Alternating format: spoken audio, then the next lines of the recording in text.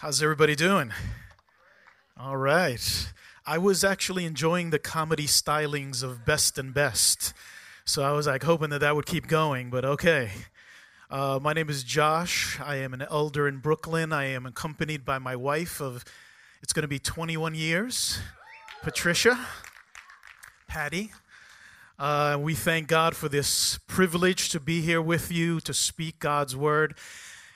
Danielle was sharing earlier about something. She was talking about the change of seasons and how people do not enjoy sometimes where they're at. They're looking for the next season, and they're waiting for the next season, and how she feels that God is wanting us to enjoy where we're at right now in this season. I am not enjoying my season right now. Partially because I'm waiting for the next season. But the problem is I'm waiting for the next season of all my shows on TV. It's the summertime. All of my shows are on hiatus. I am a big entertainment freak. I love movies and I love TV. And I'm praying about that so that, God's teaching me to read more and study the Bible more. But I really like it. And the last few years, I have been struggling with one show in particular because I love this show and I hate this show. And it does things to me, things that I do not enjoy. It makes me cry. It makes me laugh. It makes me go, what? It makes me go, oh, no, you didn't? I'm like, what am I doing? I'm a 55-year-old man, and this show's driving me crazy. And it is called This Is Us. And you don't have to be a fan of the show. It's very simple. The idea is it is a show that follows one family in particular. It shows their past, their present, and their future. And it shows the good and bad and ugly of life.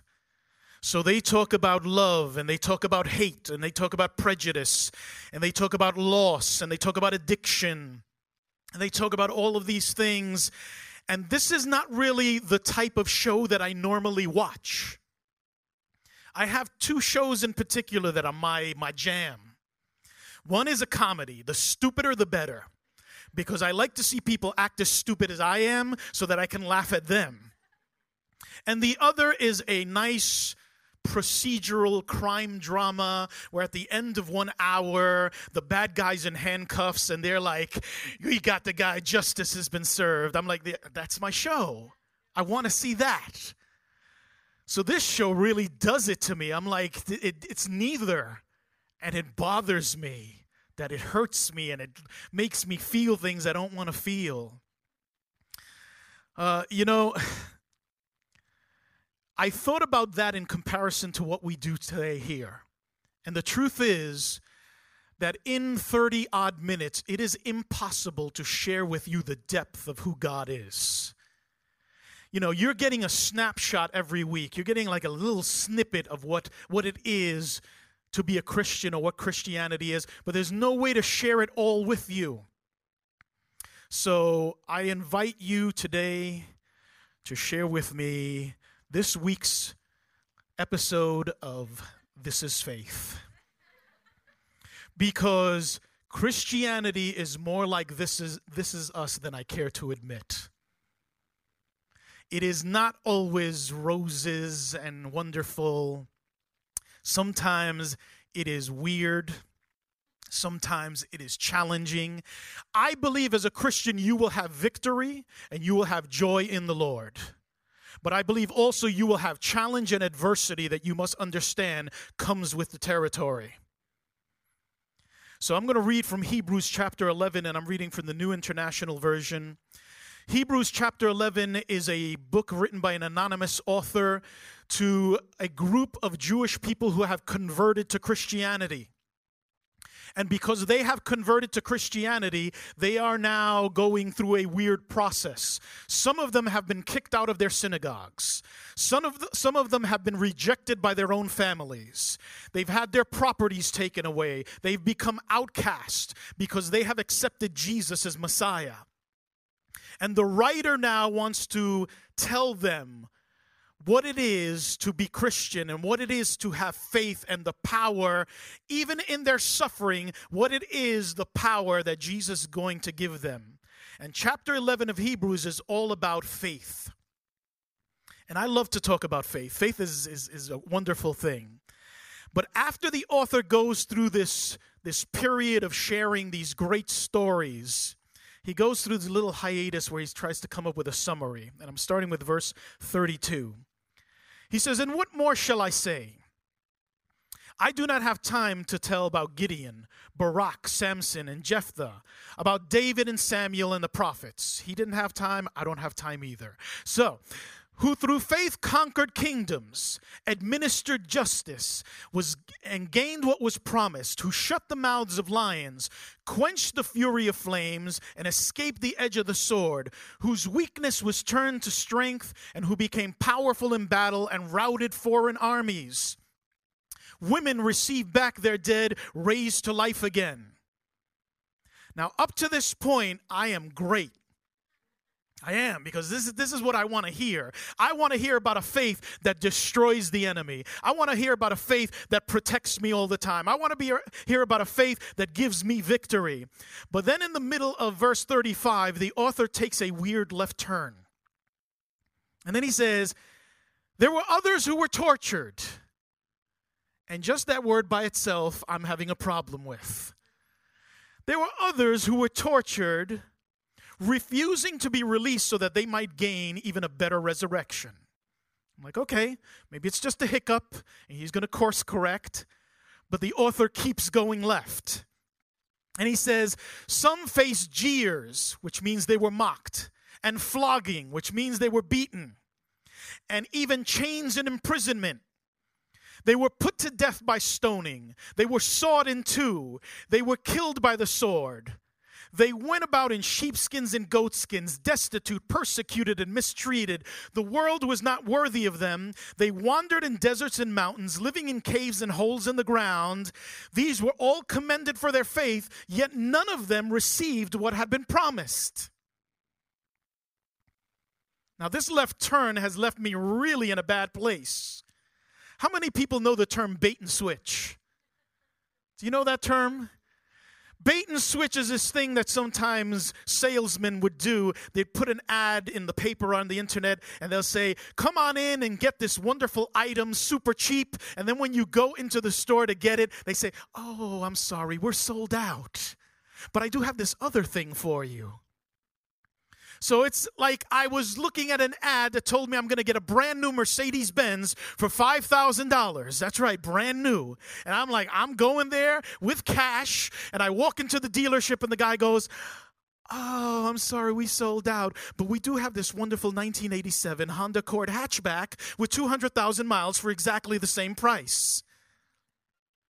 I didn't come here for a Honda Accord hatchback. I came here for the Mercedes-Benz. But the truth is, in God, in order to get one, sometimes you have to get the other with it.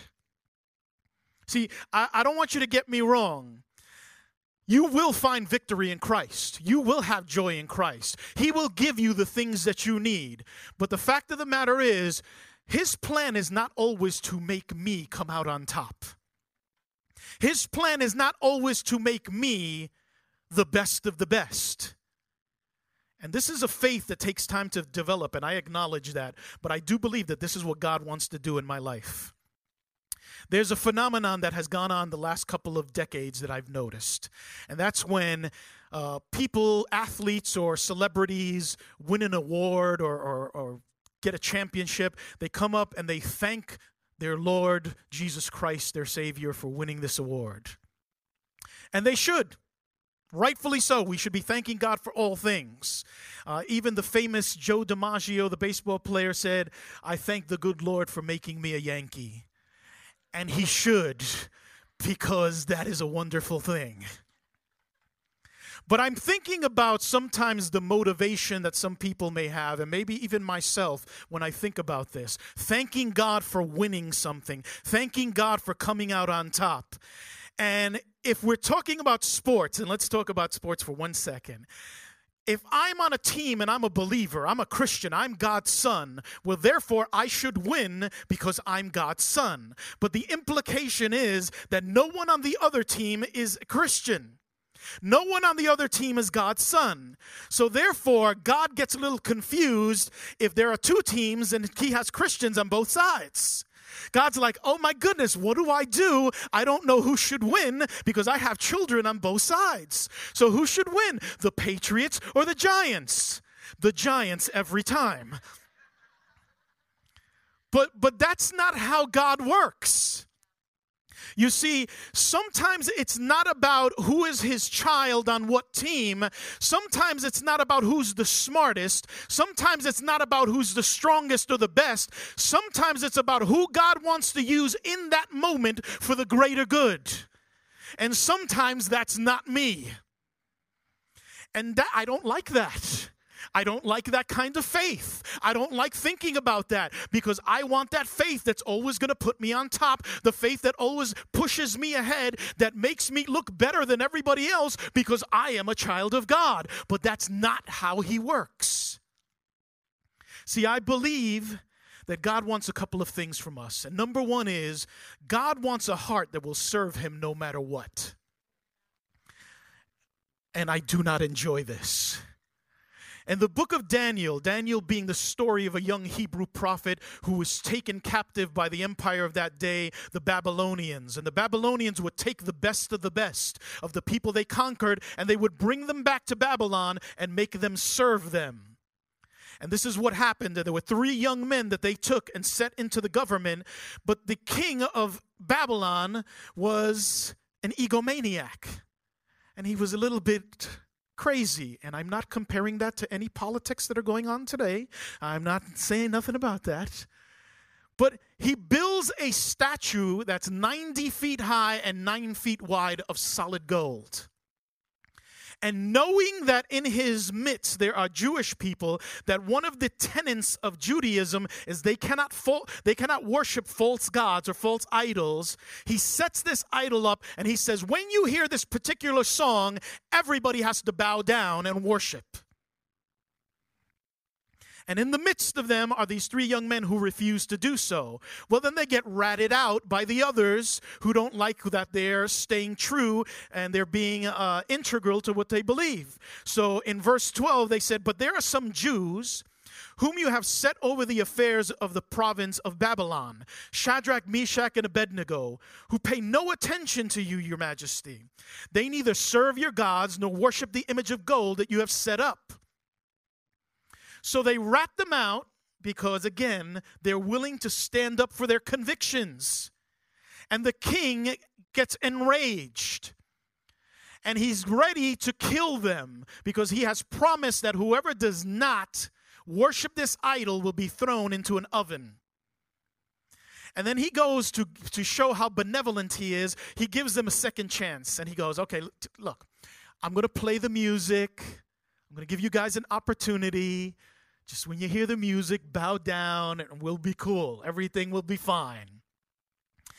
And he says, but if you do not worship it, you will be thrown immediately into a blazing furnace. Then what God will be able to rescue you from my hand? Now, it has been my experience that once you mess with God, you are in trouble. Whether it is me or somebody else, but he challenges God. And then Shadrach, Meshach, and Abednego replied to him, King Nebuchadnezzar, we do not need to defend ourselves before you in this matter. If we are thrown into the blazing furnace, the God we serve is able to deliver us from it, and he will deliver us from your majesty's hand. But even if he does not, we want you to know, your majesty, that we will not serve your gods or worship the image of gold you have set up. So they say to him, we believe that our God has the power to set us free, and we believe that he will set us free. But just in case, we want to let you know, even if he doesn't set us free, we will not bow down to this idol. So do what you're going to do. Say what you're going to say. Come at me however you want to come at me. I will not bow down to this idol. And the king gets enraged again even more. And he demands that the oven get heated up 7 times more than it was. And he commands them to be tossed in. And his strongest men grab these 3 young men and they throw them into the oven. And the Bible says that somehow, maybe it's the backdraft, boom, they die. The servants of Nebuchadnezzar die, and these 3 men get thrown into the oven. And when Nebuchadnezzar runs to look in, he sees 4 men in the middle of the oven.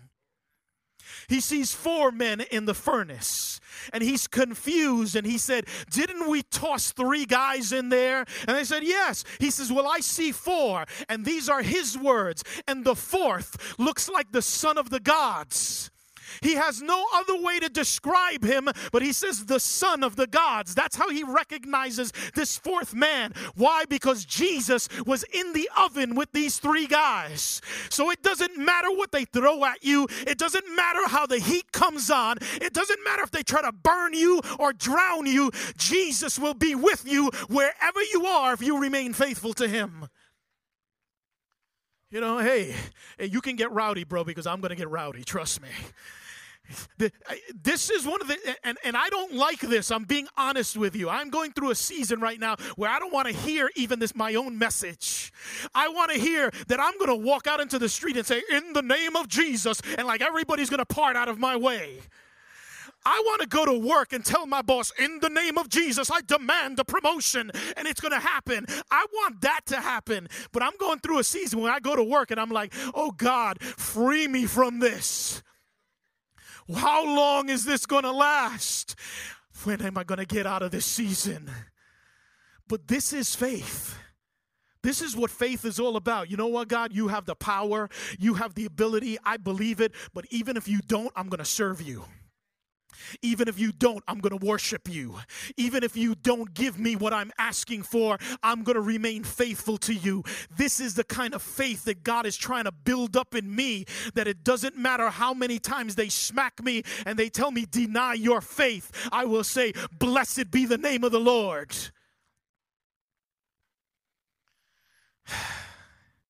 See, I believe that God sometimes wants me to lose. Because if I do not lose, I cannot understand and I cannot help the lost. Imagine a life where nothing ever goes wrong, where you are always on top. Or let's bring it home. Imagine a child where their parent never says no. Anybody ever watch Willy Wonka? Yeah, there you go. Daddy, I want this. Okay. But I want it, Daddy. Okay, I'll get it for you next week. No, I want it now. And like, okay, and then you give them everything they want whenever they want. You're going to go out of your way that you never say no to them. Imagine if God treated me that way. Well, I want this, I want that, and I want it now. And he gives me everything I want. When I see somebody that's struggling, well, I don't understand you. I don't get you. Why aren't you asking your father? When I see somebody who's in pain, walk it off. Shake it off. Or sadly, and I say this as a Bible teacher, and I'm almost ashamed of saying this, I throw them a Bible verse. And I'm not saying there's not power in the Bible. There is power in the Word of God. There is extreme power in the Word of God. But instead of empathizing with them, instead of reaching them where they're hurt and wanting to be there with them, I just throw out a verse like, if that by itself is going to do the trick. And the heart of the gospel is understanding what other people are going through and loving them where they're at. In Matthew chapter 27, verse 46, I'm reading from the NIV. Matthew being Jesus' disciple who was a tax collector, and he writes his gospel story to the Jewish nation. And Brianna, I think you actually read this or something similar. About 3 o'clock in the afternoon, Jesus cried in a loud voice, Eli, Eli, lama sabachthani, which means, my God, why have you forsaken me? Now, there's a couple of interesting things that are happening here. Number one, in the worst time of Jesus' life, he quotes scripture. He's quoting Psalms 22, the Hebrew song and prayer book. And in his worst moment, in the midst of his anguish and his pain, he quotes scripture. My God, why have you forsaken me? But also, Christian doctrine tells us that God is triune. Triune is just a fancy word for saying three in one. We believe that God is the Father, the Son, and the Holy Spirit. This is God, not three gods. There's not three gods in one. It is three persons in one that make up God. That's what we believe as Christian doctrine. So throughout eternity, Jesus has always been connected to the Father and the Holy Spirit. The Son of God has always been in communion with the Father and the Spirit. He has never experienced a moment where he was out of communion with them, when he couldn't hear the Father. But as he's being crucified on the cross, the Bible says that the sins of the world were placed upon him. And the nature of sin is to separate you from God. The nature of sin causes you not to be able to hear God. So God could be screaming out your name, but because of sin, you do not realize it. And for the first time in eternity, the Son of God does not hear the Father.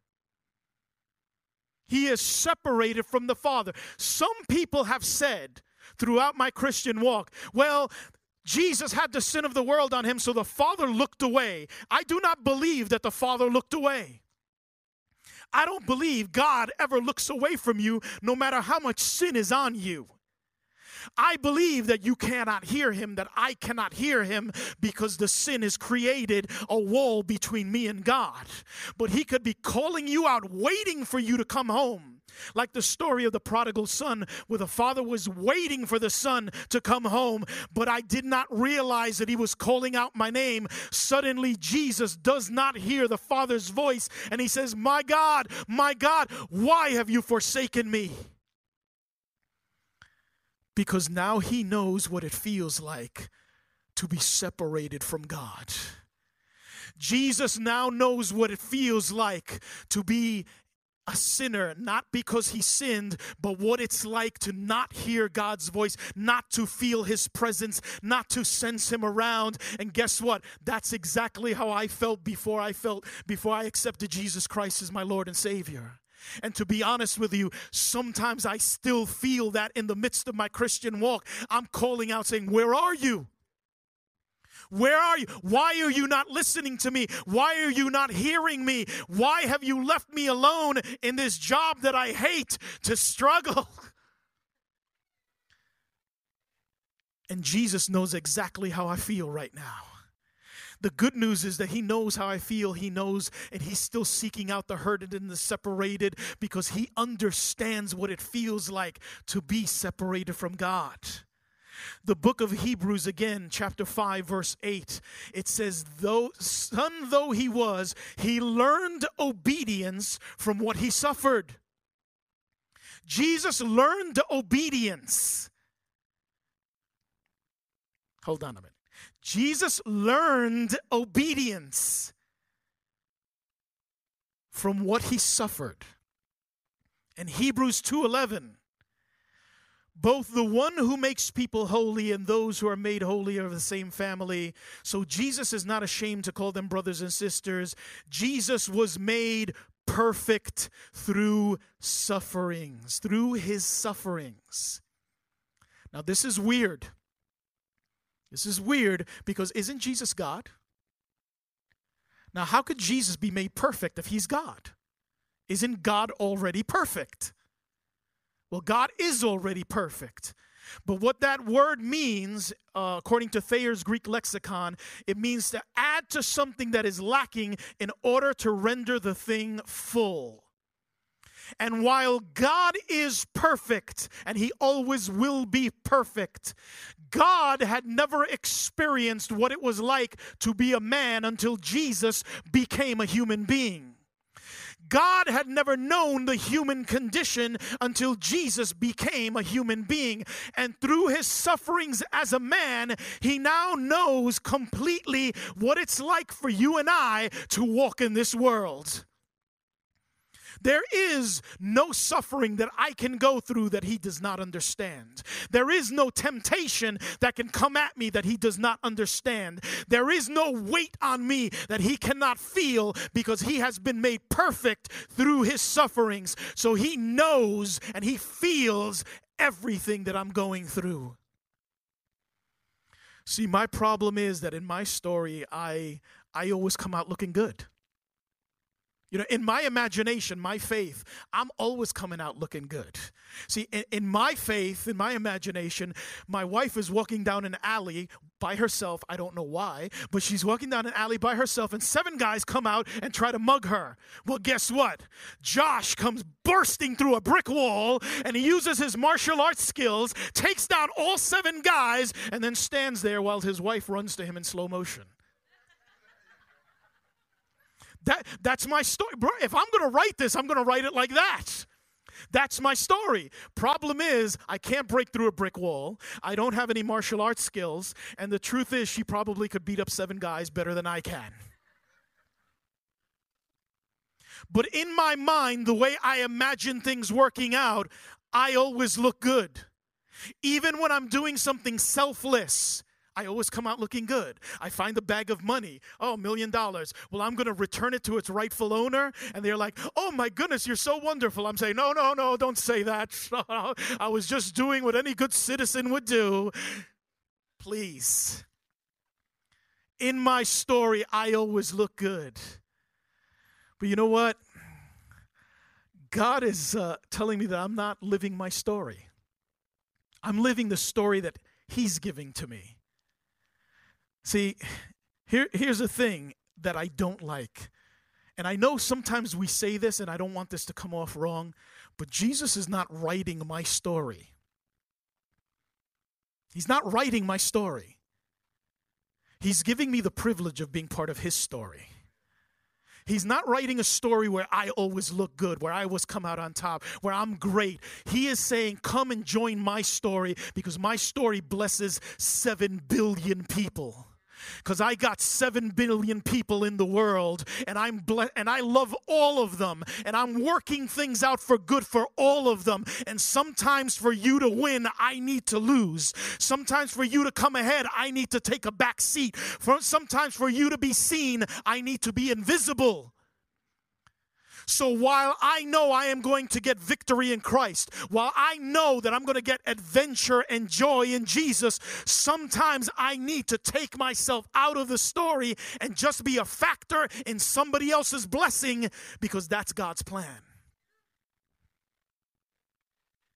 2 Corinthians chapter 2. And Corinthians is the letter that Paul writes to the church in Corinth in Greece. And he writes to them and he says something that I have heard my entire life. And I'm reading from the Evangelical Heritage Version. It says, but thanks be to God who always causes us to triumph in Christ and reveals the fragrance of his knowledge through us in every place. Now, I've heard this, again, for years. In fact, I think there's even a gospel song. Thanks be to God who always causes us to triumph in his name. I think that's a great thing. That's a great sentiment. He causes us to triumph in his name. But when I read that same verse in the NIV, the New International Version, it says, but thanks be to God who always leads us as captives in Christ's triumphal procession and uses us to spread the aroma of the knowledge of him everywhere. And that phrase, triumphal procession, means something totally different. This is what the Romans used to do when they would conquer a nation. They would take the captives, put them in chains, and then usher them through the streets of Rome, showing off what they had done. Look at how powerful we are. Look at how much of a conqueror we are. Look at how we took them and dominated them, and we're going to roam them through the streets so that everybody can see how great we are. And it says that Jesus ushers us through the streets as his triumphal procession. The difference is he's not taking us in chains. He has set us free. And he's using us to spread the word that he has the power to set people free.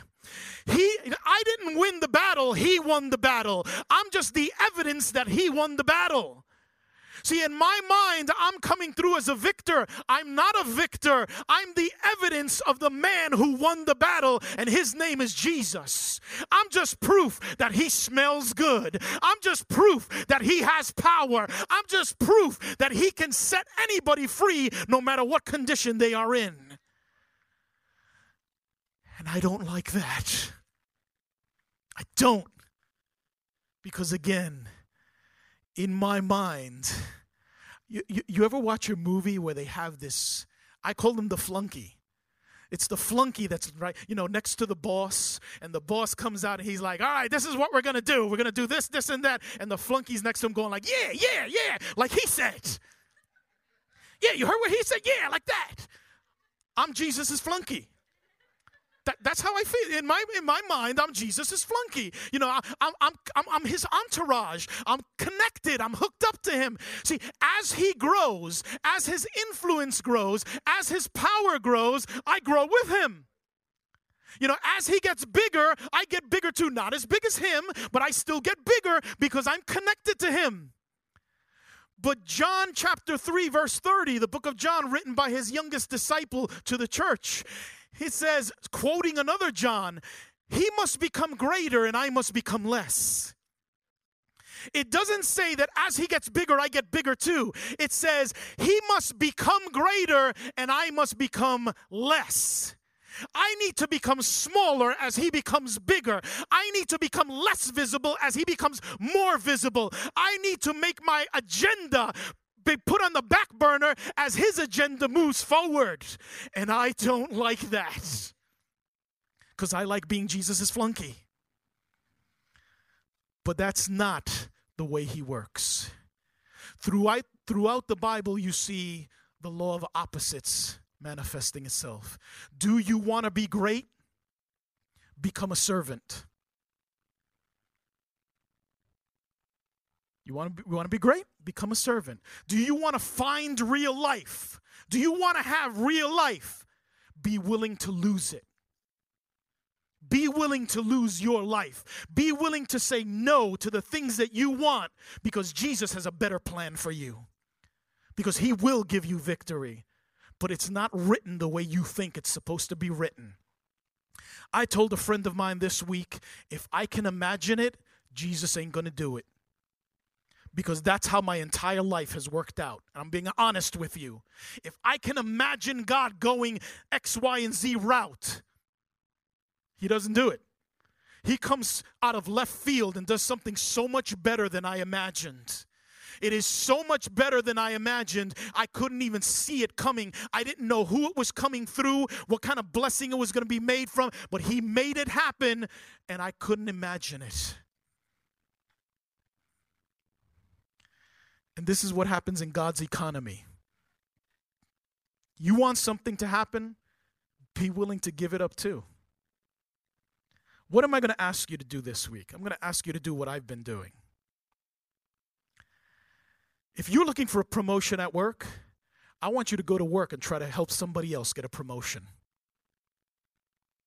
If you're looking for a boyfriend or a girlfriend or a spouse, whatever it may be, I want you to help somebody else get hooked up. Pray for them. I'm being straight up with you. Pray for them to find somebody. I know you're laughing, bro, but it hurts. I know. I hear you, man. I got married when I was 34. I understand. I feel your pain.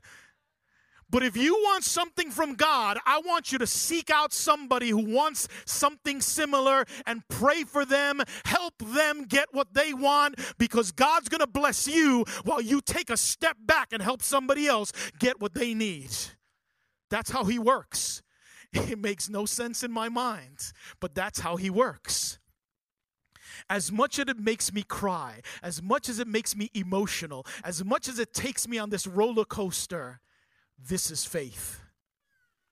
This is the way that it works. You get the good, but you get the adversity and the challenge. And I just heard this yesterday from John Ortberg wrote a book where he was part of a survey. They surveyed a few thousand Christians, and they asked them, when is the moment of most spiritual growth for you? What is the thing that makes you grow the most spiritually? Now, I know that as church leaders, we want to hear community groups and a great sermon and all of this wonderful stuff. I know we want to hear that. Here is the number one thing that thousands of people said. I grew the most in the midst of my suffering. And they had a great church to support them, because you need a church to support you. You need great community to support you. But it was in the midst of suffering that people grew the most spiritually. And I hate suffering, and I want to run from it. But I know that God is working something out in my life that I'm going to come back in a few years, and we are all going to have a good laugh about what I was going through. Because this is faith. I'm going to ask the team to come up. I know this is weird. And you know what? You would be asking yourself, why would I want to serve a God who doesn't give me everything I want? Why would I want to serve a God who doesn't give me the things that I ask him for all the time? Well, number one, he will give you the things that you need. He will answer your prayers. But again, you have no idea how he wants to bring about your blessing. You have no idea of how he wants to work out the best life for you, because you just can't see what he's doing. I can't see it. I can't imagine it.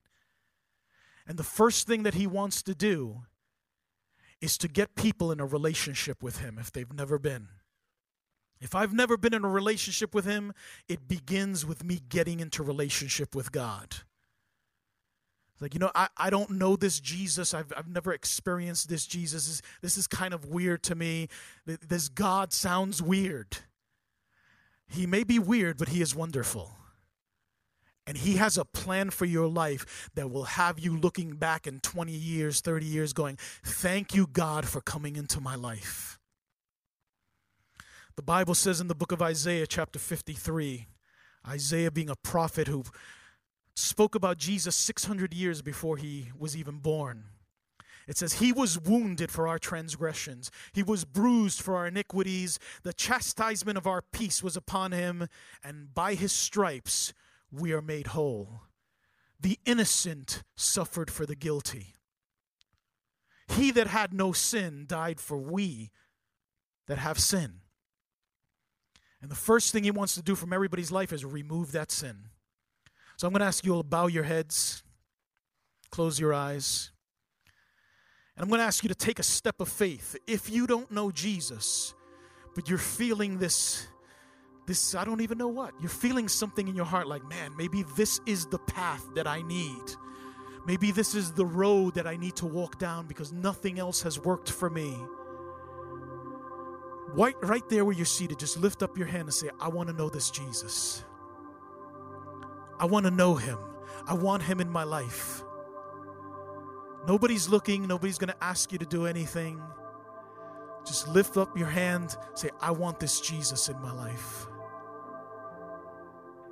Praise the Lord. I see your hand. God bless you. This is the day that's going to change your entire life. This is the day that's going to take you down a road of adventure and amazing joy. And it won't be easy, but he will see you through. Stick with this community and God will bless you and help you to grow. But I want us all to pray this prayer together. Father God, come on, I want to hear you, everybody together. Father God, in the name of Jesus, I thank you for dying on the cross and setting me free and giving me new life. I commit myself to serving you all the days of my life, the best I know how. In Jesus' name, amen. Come on, let's give a hand clap to those people that made that decision. God bless you all, guys. It's been an honor.